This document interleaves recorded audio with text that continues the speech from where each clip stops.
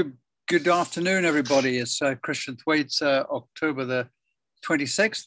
And thanks for joining us for our latest market webinar. I think I have to click everything here, make sure I'm okay. Hopefully these slides are showing up. And we're at an interesting day again because the S&P is pretty much at an all-time high. It reached one at close last night and it's up another 18 basis points today. So these are much easier to do when the markets are at a high, but they're much harder to do if things are either low or at an inflection point. Now, I don't think they're at an inflection point. I think the market is up for good reasons, which I'll go into. And I think as the subject title today shows, we're on a kind of solid recovery. There is some inflation around, and we'll discuss that. And it's a continuation of the debate on temporary versus transitory. And actually, that's a bit of a binary outcome, and it can be actually a little bit of both. But anyway, we'll cover that as well. Okay, let me try and advance the slides here.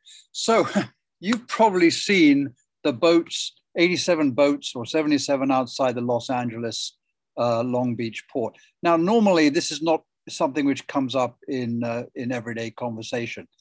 Ports just function. They've always been there on the West Coast. The big ones are Seattle, one just down the road here at Oakland. But the big monster is the one down in Long Beach and LA. So big that it has to be in two counties. And I don't know, I think about 40% of the inbound traffic from across the Pacific is coming into Los Angeles. And this is what a supply bottleneck looks like. If you kind of screw your eyes closely, you can see that down there is a lot of containers stacked on top of one another. And there's only 3 ships being unloaded. Now, what are the other 67 doing? That's a very good question. But the LA port is still not functioning at the level that it should be. And I can cover that in a minute. I think some of these issues are going to go away. For example, just this weekend, there was a report that all of these containers, some of which are empty, and some of which need to be put onto ships to go back empty, can't be moved because they don't have enough carriers. So the carrier would be the truck or something that would holds the containers. So they stack them, while they're waiting for them to be moved. Well, there's an ordinance in Los Angeles, Long Beach, which says that you can't stack containers more than 2 high. So this guy went around and said, why don't you stack them 6 high and you'll free up a ton of space? And 24 hours later, the head of the port said, that's a very good idea. And so, if this photograph is being taken today, these containers would be 6 high, and that begins to free up the capacity, which means then the ships can come in and the cranes can start cranking. In a normal port operating at full capacity, there should be a ship on every single one of these cranes, either unloading in most cases. And the fact that it's so snarled up is because of so much of these containers have built up. We're not exporting as much to China as we're importing from them. So the containers come in full and they pretty much go back empty. I mean, the only thing we really send to China is liquid natural gas and soybeans. I mean, there's some other stuff as well, airplane stuff, but I'm talking about stuff which goes in containers. Some of these issues about the, oh my God, the hair on fire, the Los Angeles ports are completely snarled up and they'll never be active again, will go away.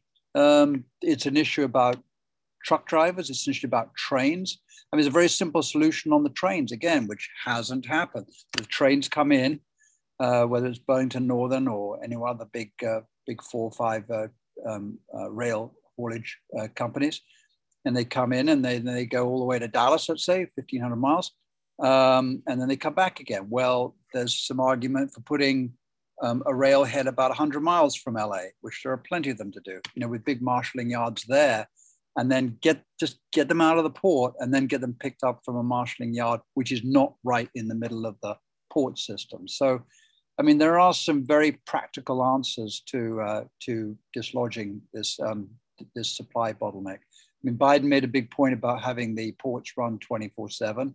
That's fine. They are. Could argue that they probably should have been, seeing as the ports which are shipping to them are running 24/7. But again, that can over time be remedied. But anyway, the supply bottleneck, I think, there's plenty of good examples, plenty of good, either it's empty shells or stuff stuck in ports or stuff stuck in ships. But my point is that this stuff goes away. This is a supply shock. I'm sorry, this is a supply problem caused by a demand shock. In an economy, it's much better to have a demand shock than a supply shock, because eventually supply catches up. Okay, so where are we in October 21? Well, we've had continued improvement on the COVID-19 cases. Obviously, that's all in the headline. But remember, we came off 2 quarters of 6-7% growth, Q1, Q2, and the expectation was that Q3 would be pretty much the same. Well, it isn't, and it won't be when it's finally published at the end of this week. It'll be more like 2 to 3%. So, make no mistake, the COVID Delta second wave and the flare-ups in the southern states, and the whole story, was very real and very big, and it definitely made people less confident to go out and buy things. And it made a lot of service industries, whether it's leisure and hospitalities or airlines, all these ones which could open up a lot less, a lot slower than they would otherwise have done. So, the top line growth has definitely been hit. Not going to go away. I think what's going to happen is we'll see the recovery kind of prolonged for longer, as opposed to kind of the V-shaped recovery which we're expecting. Inflation, there is inflation in the system. As I said, supply problems, they are real.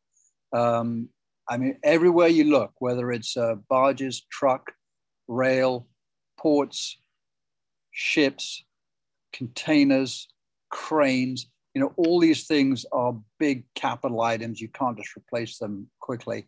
And of course, some things like, truck drivers is a very cyclical industry. A lot of people have been coming out of the truck driving industry. It takes a while to get them back up to speed and back in again. That's probably the easiest one to do. It's a lot harder to do for a port worker or a rail driver or operator worker. So some of these things, will be fixable. There are, as I said, mentioned points of inflation, but not in real wages. We have seen some wage increases at the lower end, and we'll discuss that in a minute. But really, I always take the basic premise that for inflation to accelerate to the kind of levels that we saw in the 70s, and that's really the only risk here.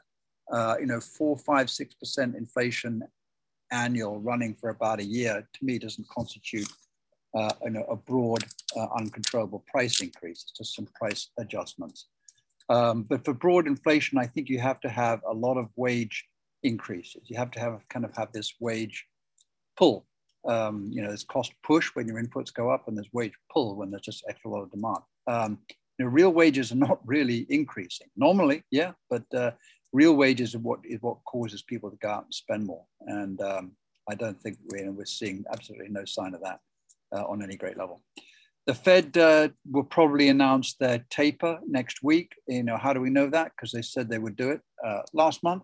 And this means that they're essentially going to start on this first step of dialing down the quantitative easing bond buying program. The rate increases will follow way after that. Way after that, probably 11 to 12 months, depending on how quickly they announce the tapering. We think they'll announce it as a $15 billion decrease every month. So $15 billion decrease every month on a $120 billion level puts you at next August if they start in November. And then they'll start to think about the federal funds rate. Employment was definitely weaker in September. We'd expected a little bit of jump back in September with the unemployment benefits finishing and so on and things opening up, but it has been slower. Why? Because I think not all the jobs came back. Schools, not all schools were open. The leisure and hospitality industry didn't open up as quickly. So part of this is kind of hope postponed. Hope not in the sense of it's, is it going to happen? Of course it's going to happen. There's going to be stronger employment in the next, couple of months. We'll see job growth. The question of whether it's between 2 and 500,000. I know that's a wide range, but that's what we're looking for between now and the end of the year. The claims side is steadily improving. We've been commenting on that every week since last March, just because it's such a good indicator of people being let go. And they are definitely improving. And I think that economic activity, especially with consumers, should accelerate in Q4. The one thing which will keep them from spending to their utmost limit will be the supply problems. Let's remind ourselves on the COVID side, look, here we are below the European Union. So there's the European Union in the black line. And that's jumped up. There's a lot of countries in the European Union. So you can see Germany and France and Italy. Spain's not here. But you add all those together and they've gone through a small resurgence, but nothing like the one that hit here over the summer. I mean, they had a delta and they managed to, with roughly a population compatible with the US, they were able to stop that straight away. Ours obviously had this massive peak, but it's now down quite sharply. You put that down to whatever herd immunity, more vaccinations, more mask wearing, or what it is. But by some accounts, the herd immunity might be getting very, very close. I believe it's around about 80%. And the combination of the people who've been vaccinated, plus the people who've had it asymptomatic, plus the people who've had it symptomatic, it gets close to that number. So that's definitely moving in the right direction. And then the states who covered themselves in glory in August are all down at levels which were are much more manageable. So Texas, which was 20,000 in September, is now down to much. I mean, it's still quite high, but it's down to about 5,000. These are 7-day average cases. So the story there, of course, is that this is moving in the right direction and gradually moving down. And short of another wave that needs a new Greek alphabet attached to it, I think that a lot of this will now be not a sudden end where everybody just goes up, where you can go back to February 2020, but it'll be this sort of slow, gradual, cautious reopening with a lot of safety and mask wearing requirements and distancing and vaccination and all that good stuff. So here's where the growth is showing up. The Atlanta GDP Now guys, we had this, this is last year where we saw these huge decreases and then they snapped back quite well in the middle of last year. And what we were expecting in 2021 was sort of like a 6 to 7% growth, which would have sort of got us back on track to where we were back here. And then they would kind of level off. Well, the first 2 quarters were great. And then the latest GDP Now forecast for the 3rd quarter is 0.5%. Now, I think they're slightly low, but we'll see. We'll get the first measure, I think, on Thursday or Friday. So look for that number. If it's less than 3%, that's sort of within tolerance levels. If it's down at 1.5%, 2%, I'd still say it's okay because they're making the GDP. This first estimate lacks a whole month's worth of trade balance. So and also some other primary inputs. So it is a little rough, and it will always get revised. But anyway, you can see the trends going down. And I guess my point is here that you usually don't get inflation in an economy that's growing that slow. We've got inflation flex points and lots of incidences where we can point to higher inflation, but we're talking about broad, systemic, covers every part of the economy inflation, if that's where you want to sort of measure it, by the 70s or something like that. And you just don't get that when GDP is creeping along at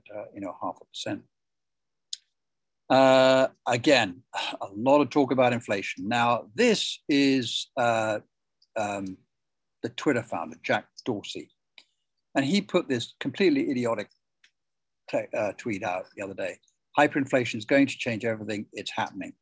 I mean, this is a really stupid tweet because not only for the fact that he's holding Bitcoin, which he hopes is a big inflation hedge, but hyperinflation has maybe happened 4 times in the last 100 years.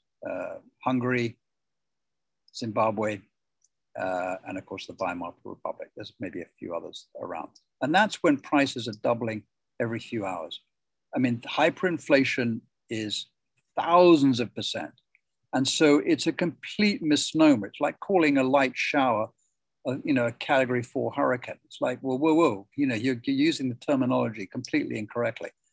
Now, so you'll see plenty of these things. And I'm afraid I'm just going to ask you to kind of, turn the page and raise your eyebrows and say, this idiot doesn't know what he's talking about. Because, hyperinflation is just something where is nearly in every case, it's a political decision. It's a decision by the politicians and the central bank to print money at an incredible rate. I mean, literally in the Weimar Republic, people got paid 3 times a day. They were to work 3-hour shifts, get paid, go and pay some bills, do it again, because the inflation was so rampant and so fast. So these are extraordinary conditions, which we're nowhere near to being close to. So I'm sorry to put this one up and hammer on it, but really I think you've got to treat that kind of tweet with the disrespect I think it deserves. And then you've got other people who are calling crypto and so on a hedge against inflation. Again, I think you have to look at what they're holding and what their motives are. There's a lot of these headlines. I don't spend a lot of time thinking about them. Crypto is a different argument than against inflation, but inflation, there's plenty of hedges against inflation, which have been proven to be hedges, and other than jumping into crypto. Now, so this freaks out the monetarists, because those of you who were around in the early 80s, we were sort of looking at the money supply every 5 minutes, and it was M1 and M2 and M3, and then it was M0 for a while, and it was all about how much is the money supply base growing, because that is just a precursor to inflation, and that's the old Milton Friedman definition, where they said something like everywhere and anywhere inflation is a product of money growth or something like that. Anyway, it's kind of like a self-referencing definition, but there you go. But anyway, so what they're saying is, look, the money base was growing at 5-6%, during which time the economy, certainly from 2001 on, sort of averaged about 2.5%. So now you've got this big explosion in monetary growth. It was up 23%, and even now it's up 13%. And this shows up in the Fed balance sheet. But I mean, my kind of reaction to that is, so what? I mean, the money itself does not create inflation. It has to be used and spent and directed towards something. The central bank might have $2 trillion worth of assets. We're not about to go out and start buying cars and fridges and stuff. So, yes, the money supply is there, but it doesn't mean it's always being used. It might be used for saving, in which case you're going to be staring at deflation. Or it might be being used for other purposes like quantitative easing, which is not necessarily going to lead to inflation. So anyway, this is what the monetarist says. So anyone who's been to the University of Chicago comes back with this stuff, but I think it's sort of, way out of date in terms of being a good inflation predictor. And let's kind of zoom out a bit. The headline CPI, which is what you're hearing about, is 5.3%, and you kind of got to go back to 2008 when there was an oil squeeze on, which when oil was over $100 a barrel, to see that again, and then way back to 1990 to see that again. The core one strips out the volatile energy and food components, and that's slightly better. It's slightly more accurate. And that too is sort of, add some of the highs. So I'm not denying that inflation is there. It's just that, well, if you were looking long-term at this, you might say, well, this was very odd. What the hell was going on there? But this looks like, it's all kind of, traveling within the norm. Inflation spikes up sometimes in and around a recession, and then it kind of seems to moderate off again. It spikes up again, and it moderates off again. And again, this recession is very different from all of these, because these are nearly all caused by housing or credit problems. This was caused by people just stopping buying. But the one to look at is the shelter one, and this black line, you can see has been about 3%. It dips down, way down post the GFC, because people were getting rid of their houses and housing was cheaper. If you're a mortgage buyer and rents were lower. But this is the shelter one is very important, because this is 33% of the CPI. And this is affected by mortgage rates, which help it keep it down, and by rents, which keep it up, just because rent increases have been, certainly in the pipeline. Not very high, but they've certainly been around. And also house prices, and they've definitely been very, very strong over the last 12 months. So this is the one to keep an eye on. Because it really drives everything else. So it's there, but again, I kind of look back and go, unless this really, you've got a really big jump in shelter, you're not going to get a prolonged break upwards in the CPI. So I'm kind of coming back to this core story of, yeah, it's there, it's higher than it was, but let's not paint this picture that we're in a permanently higher plateau. I've used this before just because the obvious sectors that close, so anything people facing, the hotels, the airlines, the carnival ships, the restaurants, of course, all those kind of service businesses were sure. Yeah, they were absolutely on their knees back in spring and summer of last year. And so their year-on-year numbers are pretty impressive. But let's just keep this, again, somewhat in perspective. I mean, the rental car market is, you can see back here, this black line is sort of was flat for the longest time and sort of went up 20% in 7 years and then nowhere for the next 12 years.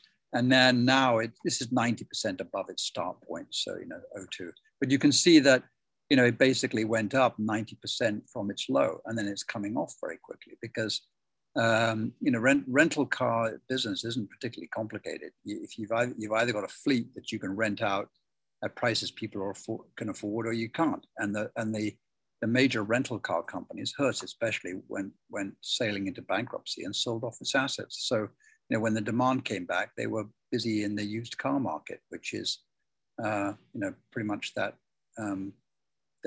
Well, that's down here. This one here, which I'm pointing to, but it flows right through to the rental car market. So that capacity eventually will even out and come much more back into line. And people have had horror stories about renting cars in places like Hawaii. Those things aren't, going to last. Eventually you'll see, competitors coming on. It's not a business which requires, it's not particularly high tech. You need the fleet and logistics. And if these prices stayed like that, they would just be competed away, I think. But these aren't terribly important. I mean, they make good headlines, but U.S. airline airfares are mostly driven by business travel. They're a very small part of the CPI. I don't know, less than 1%. Actually, everything on here is less than 1%, unless other than the used cars, and that's a big one, and it's 3.5%. And that one's going to continue to go up. I mean, you can see that it's sort of increasing, had a bit of moderation, but I would see at least this staying at this level, perhaps creeping up again. Why? Because the semiconductor shortage has really hit car production. I mean, it's the inventory in most of the car dealers is about 1-to-1. They basically have one car for every one they sell.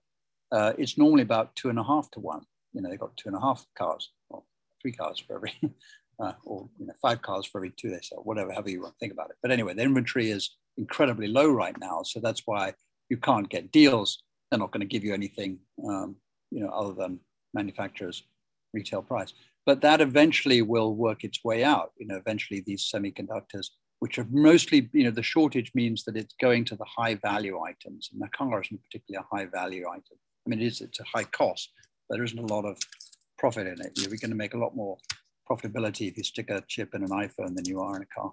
So, so I think this used car component is going to drift up a little bit. It's really tied to the new car production numbers, which are is under some strain because of the semiconductor shortage.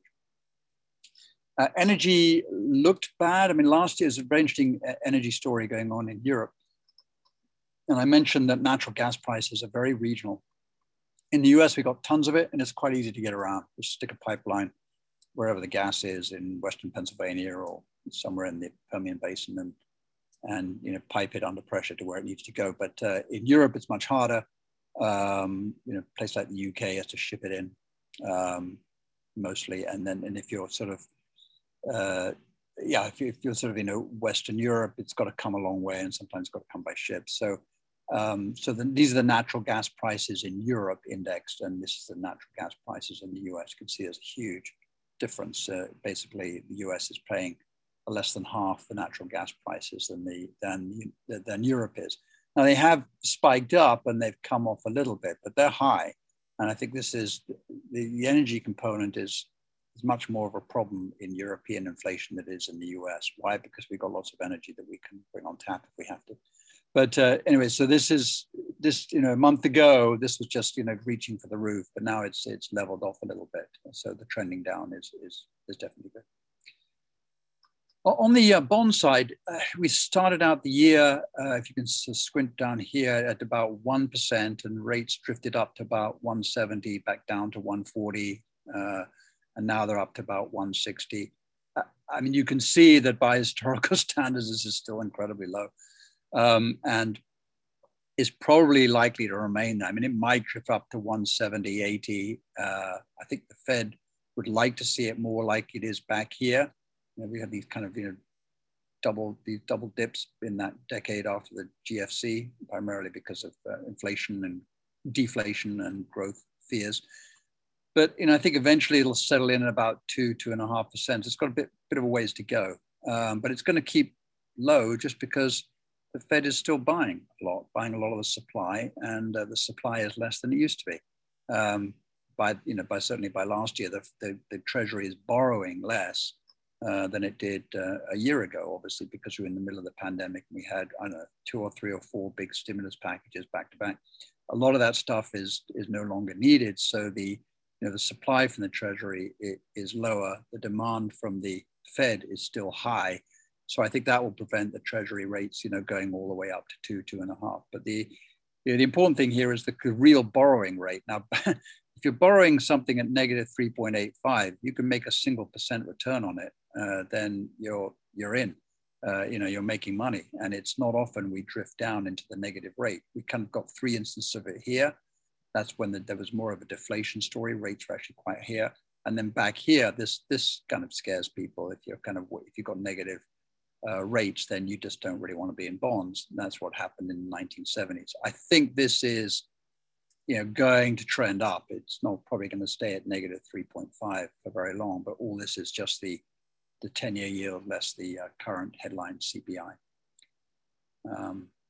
And then this is another indication of the Treasury break-even rate. This is nothing complicated. It's just the 10-year Treasury minus the US 10-year Treasury inflation-protected security. Now, that hasn't been around very long, so the history on this doesn't go back very many years. It kind of goes back to where I started the chart, actually, about 03. But recently, with the TIPS market yields negative 1% roughly. So if you buy a 10-year TIPS today, you're guaranteed to lose 1% a year when it comes to redeeming. And so what this is showing is the difference between the two. So this basically says you're better off in nominal yields. You're going to the break-even rate, the inflation rate is 2.6 for you to be in nominal bonds rather than TIPS bonds. So that's definitely crept up. And it's been this high before. Some people use the 5-year number instead of the 10-year number, in which case it's a little bit higher again. So definitely the market is thinking about inflation, but again, I'm not too worried about this because we've been there before, and we've been there before in quite healthy economic times.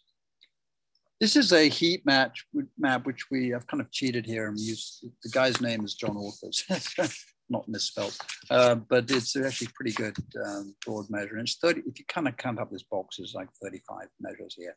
And the economic measures are things like the CPI and the PPI. I haven't filled them all in because it's a very busy chart. And the PCE, which is the Fed's version. The inflation components are things like shelter, so car rental, college, the big ones, healthcare. Market indicators are things like the break-evens I just mentioned about. Consumer and business sentiment are things like the Michigan consumer confidence indicators that came out today. Good numbers, by the way. The NFIB, which is the individual small businesses. Raw materials are as you'd expect, so metals, energy. and agriculture, and wages are weekly, hourly, low skill and high skill, and then we've got the export forecast. So yeah, so what we're looking at here is the bluer it is, the more inflation, is deviating from its past. And you can see the economic ones are the ones which are saying this the loudest. The experts are saying, and they can always be wrong, but these aren't just the sell side guys. These are, people who are not paid to be bullish all the time. But they can see inflation, moderating or not getting particularly high over the long term. As I mentioned before, it is really not showing up in wages. The only one it's showing up in wages, I think, is the small business wages, which is this one. But I'm a bit skeptical of that measure because small businesses, whenever they're surveyed, they always say they're paying they can't find enough people, and they don't like having to pay them very much. So if all of this line was this color, you'd say, oh well, then there's some real wage push inflation coming through, pull inflation coming through, but it's pretty limited right now. So we've got some dark blues, we've got more in the normal phase as well. Anyway, so this is just, you can measure inflation hundreds of ways. This guy has done, I think, a fairly good heat map, about 35. I couldn't really argue with the components about what shouldn't be in there and what should be and isn't. So it's a pretty broad indicator, and the takeaway is, inflation's a little bit higher than it was, but it's not screaming, runaway inflation, certainly not hyperinflation. Some of these logistic problems, have eased again. This is just the freight service index, which is the blue one. So that's now 1% above what it was a year ago. It obviously climbed very high, and the other one is the revenue freight ton miles. So some of the demand is easing off. But now, whether the demand is easing off because they can't get it, or because they're kind of sated and the demand is all met, you don't know. I suspect the problem that I mentioned these supply problems at the beginning with the ports aren't going to go away overnight. They are real, but I think they're also eminently fixable. And we've also think of this as a demand problem, because here we've got industrial production still clicking nicely up from its base. So it's it's up about 20% from its low last year. And here's the delivery times. This is I mentioned this in the blog the other day. This is where manufacturers say, it's taking me. This isn't measured in days, it's an index, but it's taking me longer and longer to get the supplies that I need in order to have my finished goods. So again, this is more of a demand problem. I mean, you can't really tell from this because it could also be a supply problem. But I think what's happening is suddenly a lot of these businesses were operating at one level of capacity for most of 2020, and then a different level at the end of 2020 into 21, and then at a different level again. And suddenly the demand sort of came hard and fast at them, and they weren't ready for it. I mean, they'd furloughed workers, they'd closed plants, they'd mothballed machinery, they'd taken out half the tables in a restaurant, whichever way you want to measure it. The capacity was cut, and I think a lot of it will come back again if the demand holds up, which I think it will. Yeah, house prices are going slightly bonkers, but that's really low wages. No mortgage rates and demand. But there's always, for years, there's been a problem with, and it goes on about 20 years of housing starts not really keeping up with the growth of the labor force. But this is a good indicator of things which might see some relief on that. In essence, essentially, we've had a supply problem with houses. I mean, other than the GFC, the big financial crisis. Otherwise, since then, there's been house builders have been very cautious about building to speculation or building without seeing the demand very clearly. But now you're seeing, this is just measuring housing under construction. So this is 1.4 million, which we saw briefly in 06, but this means that there's more supply coming. And then this is the rental units, because these are these are multifamily units, five or more, and I've also added in the 2 or more. So essentially, it's anything which is not a freestanding house which people live in, and that can ramp up. It takes longer to build because it takes about 8 months to build a house. It takes about 8 to 16 months to build one of these things. But you can see that the supply is, is coming online. I think that's going to be a good relief to housing prices, especially going into 2022. As I mentioned, we've seen some job wages increased. Here's the leisure and hospitality. This doesn't surprise me. Unless, in the Obama years, the leisure and hospitality guys just kind of pretty raw deal. I mean, they just didn't see any wage increases for over a decade, and these are all in nominal. And then then a lot of them disappeared. A lot of them have, for employers to get them back, they've had to increase wages. These are very low paying jobs, and most of them, nearly all of them actually, are not full time, 20 hours or less. And then retail trade that's popped up a little bit, and then transportation and warehousing. So yeah, you've got some wage increases in some areas which have been had supply problems and let a lot of people go. Remember, the leisure and hospitality industry employed about 18 million people in February 2020, and it went down to 9, and now it's up to 15. So it's still a lot of places that need to be filled, but I think people were looking to get out of that business if they could. It's not exactly a great long-term career to have. So I think the wage growth is really, look across the line, and this shows the wage growth, the median wage growth. People who stick around, about 3.5%. Remember, inflation's higher than that. And then people who move jobs, are getting pay rises. I mean, that kind of makes sense. The quit rate is high right now, which I think is good. It shows confidence that people can quit their job and move and hopefully get a better paying one. Again, these are mostly in lower paid jobs. But the real earnings, are pretty awful. So, here you've got the nominal 5, 4, and 3, but this is what it is when you adjust for inflation. It's like 0.4, 0.1, minus 0.8, minus 0.8. And these are for hourly earnings, all employees, and includes, the group of people who are in more management jobs as well. So this is not inflationary. I'm just sorry, I have a hard time getting my head around the fact that you're going to get a lot of inflation when you've got people being paid almost zero wage increases. I mean, they're going to have a tough time going out and spend beyond their normal means if they're not getting real wage increases.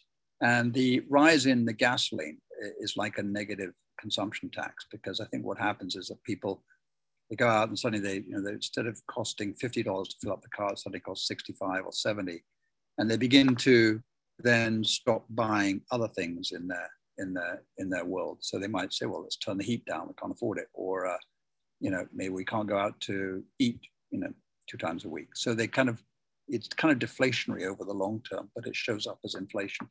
So I think with the low wage increases in real terms, and the fact that energy is going to take some of the purchasing power out of these pretty mediocre increases, means that we just probably won't get in big continuing inflation surge. Job market is healing. Gosh, this has been a long time. We got down below 300,000. Really, that's what we're looking for. Before this, it was about 220,000, but that weekly claims, in other words, people who left their jobs involuntarily. And it got to stratospheric levels, and it's been sort of coming down ever since. But if you kind of look over here, what happened this year is the decrease got halted dead in its tracks, with the Delta variant. And then we had, about a month's worth of every week was a little bit worse than the prior week. And now we've seen the reverse. So eventually we're kind of, a number, 290,000. I mean, I've written about the seasonal variations. This is very volatile. And the seasonal adjustments are very difficult to make. I mean, I think the BLS, who puts these numbers out, do a really good job. It's very difficult to figure out, how many people leave a job, are genuinely leaving a job, as opposed to just getting rehired again. And things like education and is a big one, because there's so many, part-time people in the system. But anyway, I think that this is going to drift lower. We might get a 300,000 print tomorrow. Thursday, sorry. But otherwise, I don't think it's going to be terrible. It's going to increase gradually, as will this, which is the new jobs number. This last number was nothing to write home about, 194,000. What we really need is, 300,000-400,000 steadily for a few months. When we've still got 6 million people, fewer people working than we did in February 2020. So, there's 22 million jobs lost, and there's only about 15 that have been regained. So there's still, labor participation is low. So we really need to start seeing these job numbers increase. And I think they will begin to in the back part of the year. This has also got a lot of attention. This is the quits number. Now, I am absolutely in the camp that the quits number is an indicator of confidence.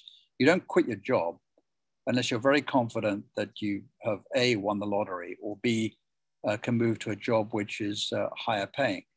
Because if you quit, you're not eligible for unemployment benefits. So this is the total farm quit levels, and it's 4.2 million on a workforce of 150 million.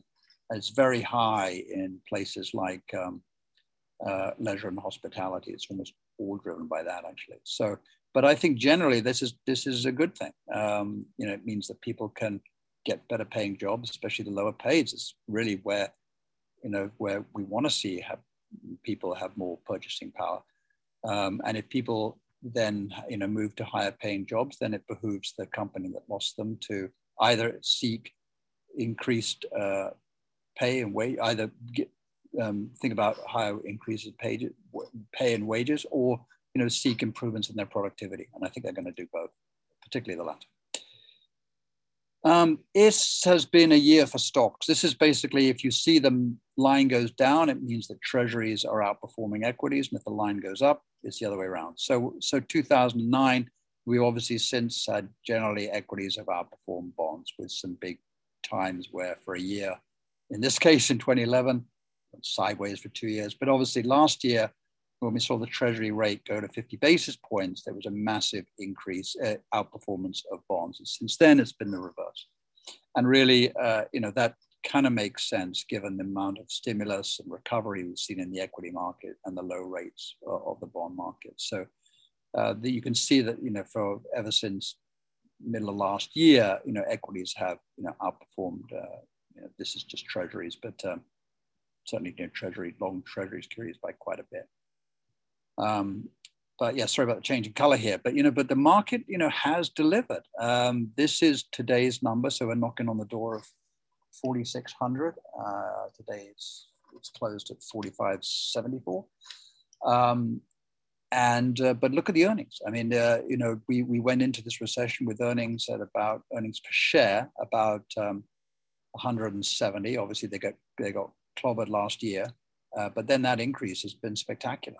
And if you took this number pre-2019 and kind of just drew a line up at that angle, you'd arrive probably below what we are today. So it has definitely been the case that the S&P 500 has delivered on earnings growth, and they continue to do so in today's this season's results season.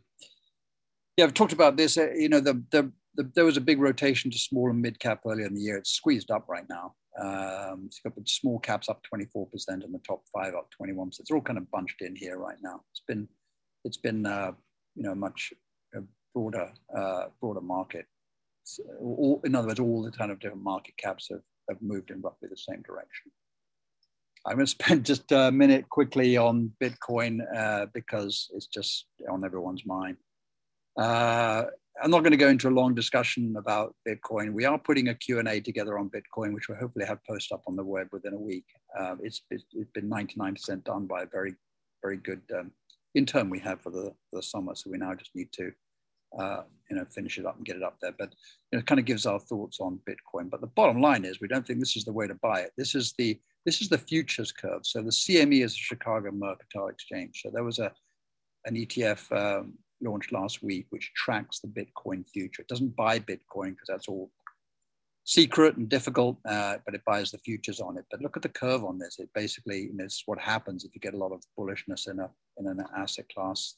You can buy it at the spot level about 65,000, but you're going to have to buy another you have to pay a $3,000 premium to be able to buy it in January, and more like a $10,000 premium to have it delivered next year. So this is what, futures curves normally look like. There's times when they don't, but this is kind of what a normal curve looks like. And an ETF which does this is, there are plenty of them actually, but this is probably the most famous example. This is an ETF called USO. You can look it up. And it basically buys the 1 month future of the crude oil. And you can see that it was always lagging the oil price. So they started off at the same level here, but here the lag is considerable. Why? Because futures are more expensive than spot. So what happens with this fund is it gets money in and it buys a 30-day future at a premium to the spot. And then and then the next day they do the same again. The next day they do the same again. And then the 30-day rolls off and they keep on doing it again. So you're always going to underperform. Because if the curve looks like it does, you're always buying it at a premium.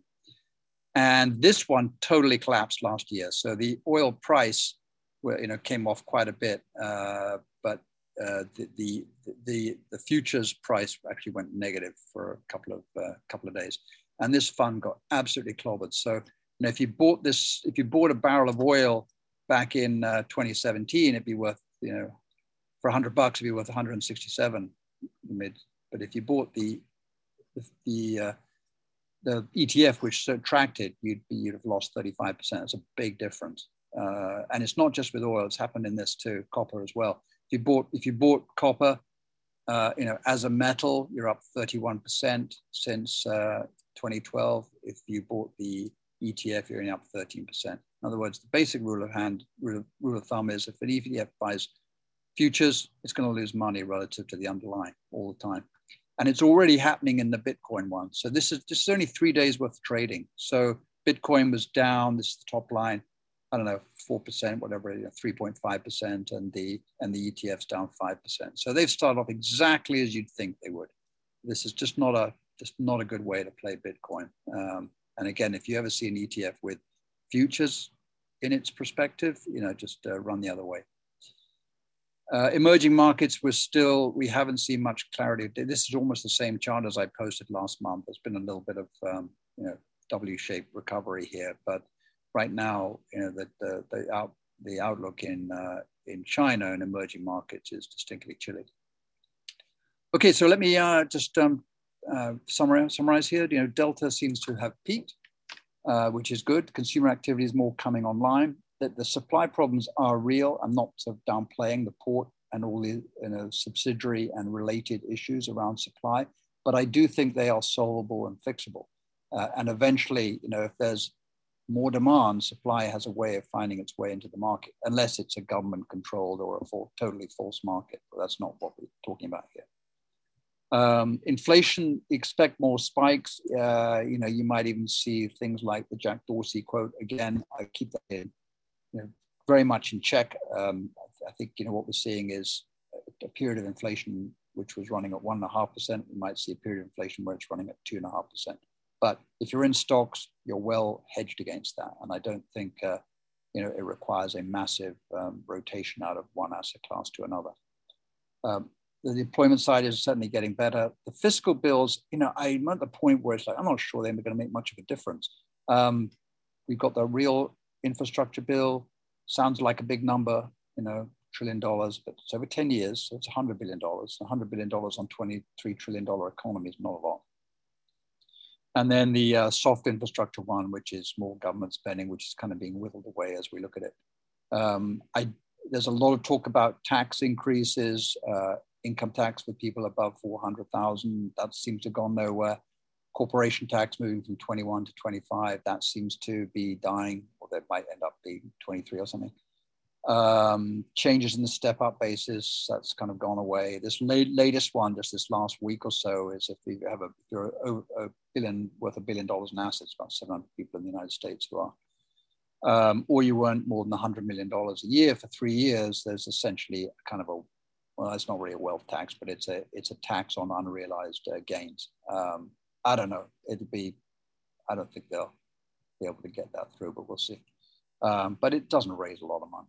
So I think the market is just pretty chill about all this. I think the bills are important from a societal point of view, but from a financial point of view, that the markets have discounted it. I'm not too worried about a stock market sell-off coming as a result of big changes in the tax treatment of stocks, or indeed the companies that operate in the stock market. And then the Fed will taper. So next week, I'll probably send a note around that have announced it. I'd be shocked if they didn't say something. And then the only question is, how much? $15 billion a month, we think, and when they start, we think it'll be around about December. But that's sort of, a gradual tightening of the monetary conditions, and but something that the market, I think, is comfortable with, and that's why I think we're obviously riding right now very high based on some another very strong earnings quarter. Good. Well, thank you very much. Let me just see if I've got any questions. If not, I'll be happy to take questions that come in afterwards, either by text or email. Let's see if there's a couple of questions. You've talked about how inflation and supply chain concerns may be exaggerated, but when you look at what might impact our portfolios in the next 12 months, what does worry you? Thanks.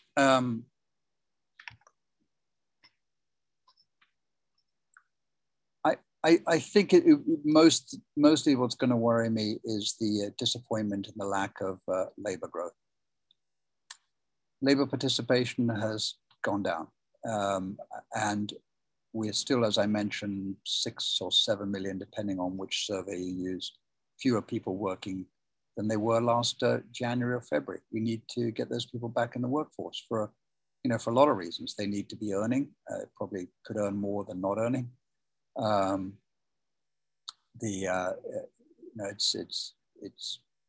kind of not using our full capacity. So I think if there's a blip on the jobs side, we see a run of 100,000 new jobs a month or something like that. Then that would be worrying, because I think it would show that the demand has really been clipped badly, and there's something more permanent about the shifting in the labor force. So that's my biggest concern. I mean, I worry in the sense that how other people will worry, so second derivative about we get a few runs of inflation, but I think that people might sell that off if they are worried about it. But I would see that as somewhat as a buying opportunity. I mean, I think that companies can manage a 2.5% inflation environment easily. I mean, they did that in the 90s, for a decade and a half. So and they even did it at a higher rate. So I'm not particularly worried about that, other than people making a bigger deal out of it. But I think my biggest one is the labor side. This is one of my favorite clients. I spent much of September in Europe on vacation, blissfully unconnected, but noticed via my latest statement that looks a pretty good haircut in September. Presume others might have too. Underlying causes for this or usual September-October volatility. I mean, I think some of that is, you get rebalancing. So as I mentioned, showed that, chart which showed how much equities had outperformed bonds. So there's a lot of portfolios which balance rigorously. You think of the entire target date maturity fund industry, where Vanguard and State Street and everybody under the sun, has these target date funds. And if domestic equities, went up, it meant that the bond component was low, and emerging markets went low. So they literally sold at, the top performing asset, US, and bought what they thought was cheaper, fixed income and emerging markets. So I think some of that's been happening, and that might happen again in December. It tends to happen at quarter end, or ahead of quarter end, I should say. So I think that there was some of that. But the market has sort of bounced back, and I think what was happening was the jobs numbers weren't particularly good. The 190,000 when we'd had 500,000. The claims numbers weren't shifting, and the inflation was out there, and then the Fed was, really didn't seem to be reacting. And I think people thought, well, are they reacting because they don't see a problem, or are they just not reacting because they're asleep at the switch? And I think the talk in August and more recently is that they're not asleep at the switch. They do recognize that some inflation is out there, but they're putting it very much in the camp transitory. And I think that recently the market has got more comfortable with inflation. So hopefully the haircut has reversed itself a little bit, and hopefully your statements, look at them today, should see some of that reversed. What portfolio traders would expect for bonds if rates keep rising? We probably bring in the duration a little bit. I mean, our duration's pretty low. I mean, it's a 5 or 6. 10-year treasury duration is 9, for example. So we try and bring in the duration a little bit. In the past, where we've seen rates sort of increase quite rapidly, which they did in 2018, we've used floating rate notes. And we might use those again, but for the moment, you're starting off with such a low yield because the Treasury floating rate notes are pegged off the 1-month T-bill, which is, I don't know, 3 basis points or something, not even. But so floating rate notes might be something. Otherwise, and mortgage-backed securities tend to be okay. But I think in all of this, we'd continue to stay high credit, because if you did get a big increase, if rates rose rapidly, then the guys who are most indebted, the high yield guys, are going to be in more trouble. And then for some people, we've done this kind of, one of a better word, ladder approach, where we've sort of bought, one bond at 1 year and one bond at 10 and something in between. So as they roll over, they reinvest at the higher coupon rates if rates are increasing. So we'd certainly be doing that as well. Good, thanks very much. I think I've covered them all. Yeah. Okay, well, thanks very much for everybody. This will be posted up on our website, and I think it's a podcast too. So please feel free to jump into that, or tell your friends that they should jump into that. Don't need to see it again. And I will see you next month, and some of you I hope I get the pleasure of talking with over the next few weeks. I'm now going to read the disclosure. So for those of you who love disclosures, this is the high point of the presentation. For those of you that don't like disclosures, feel free to do what you need to do. Okay.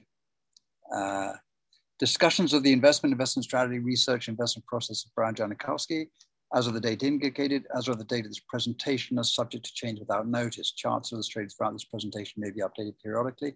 We have no obligation to provide revised assessments in the event of changed circumstances. We cannot assure that the types of investments mentioned in this presentation will produce the intended results or outperform any other investments in the future. We reserve the right to change our investment perspectives and outlook without notice as market conditions dictate and additional information becomes available. Diversification does not protect an investor from market risk and does not ensure profit. The information is subject to unintentional errors and changes without notice. All sources are from facts unless otherwise noted otherwise. While we gather this information from sources we believe to be reliable, we cannot guarantee the accuracy or completeness of any statements or numerical data in this presentation. References to an individual security should not be construed as recommendation to buy or sell that security. Securities noted in this presentation are only several securities, successful as well as unsuccessful investments by Brian Janikowski, and do not represent all the securities we have purchased, sold, or recommended. Index returns, reinvested dividends and interest, but do not reflect commissions or transaction costs. Mutual fund returns include reinvested dividends and capital gains distributions. Mutual fund returns are net of the fund expenses. They do not reflect Brian Janikowski's fees. Please read the prospectus carefully before investing or sending money. Past performance is no guarantee of future results. We may reference various hypothetical investment illustrations. These are for illustration purposes only and not investment recommendations. Do not guarantee any indication of future results.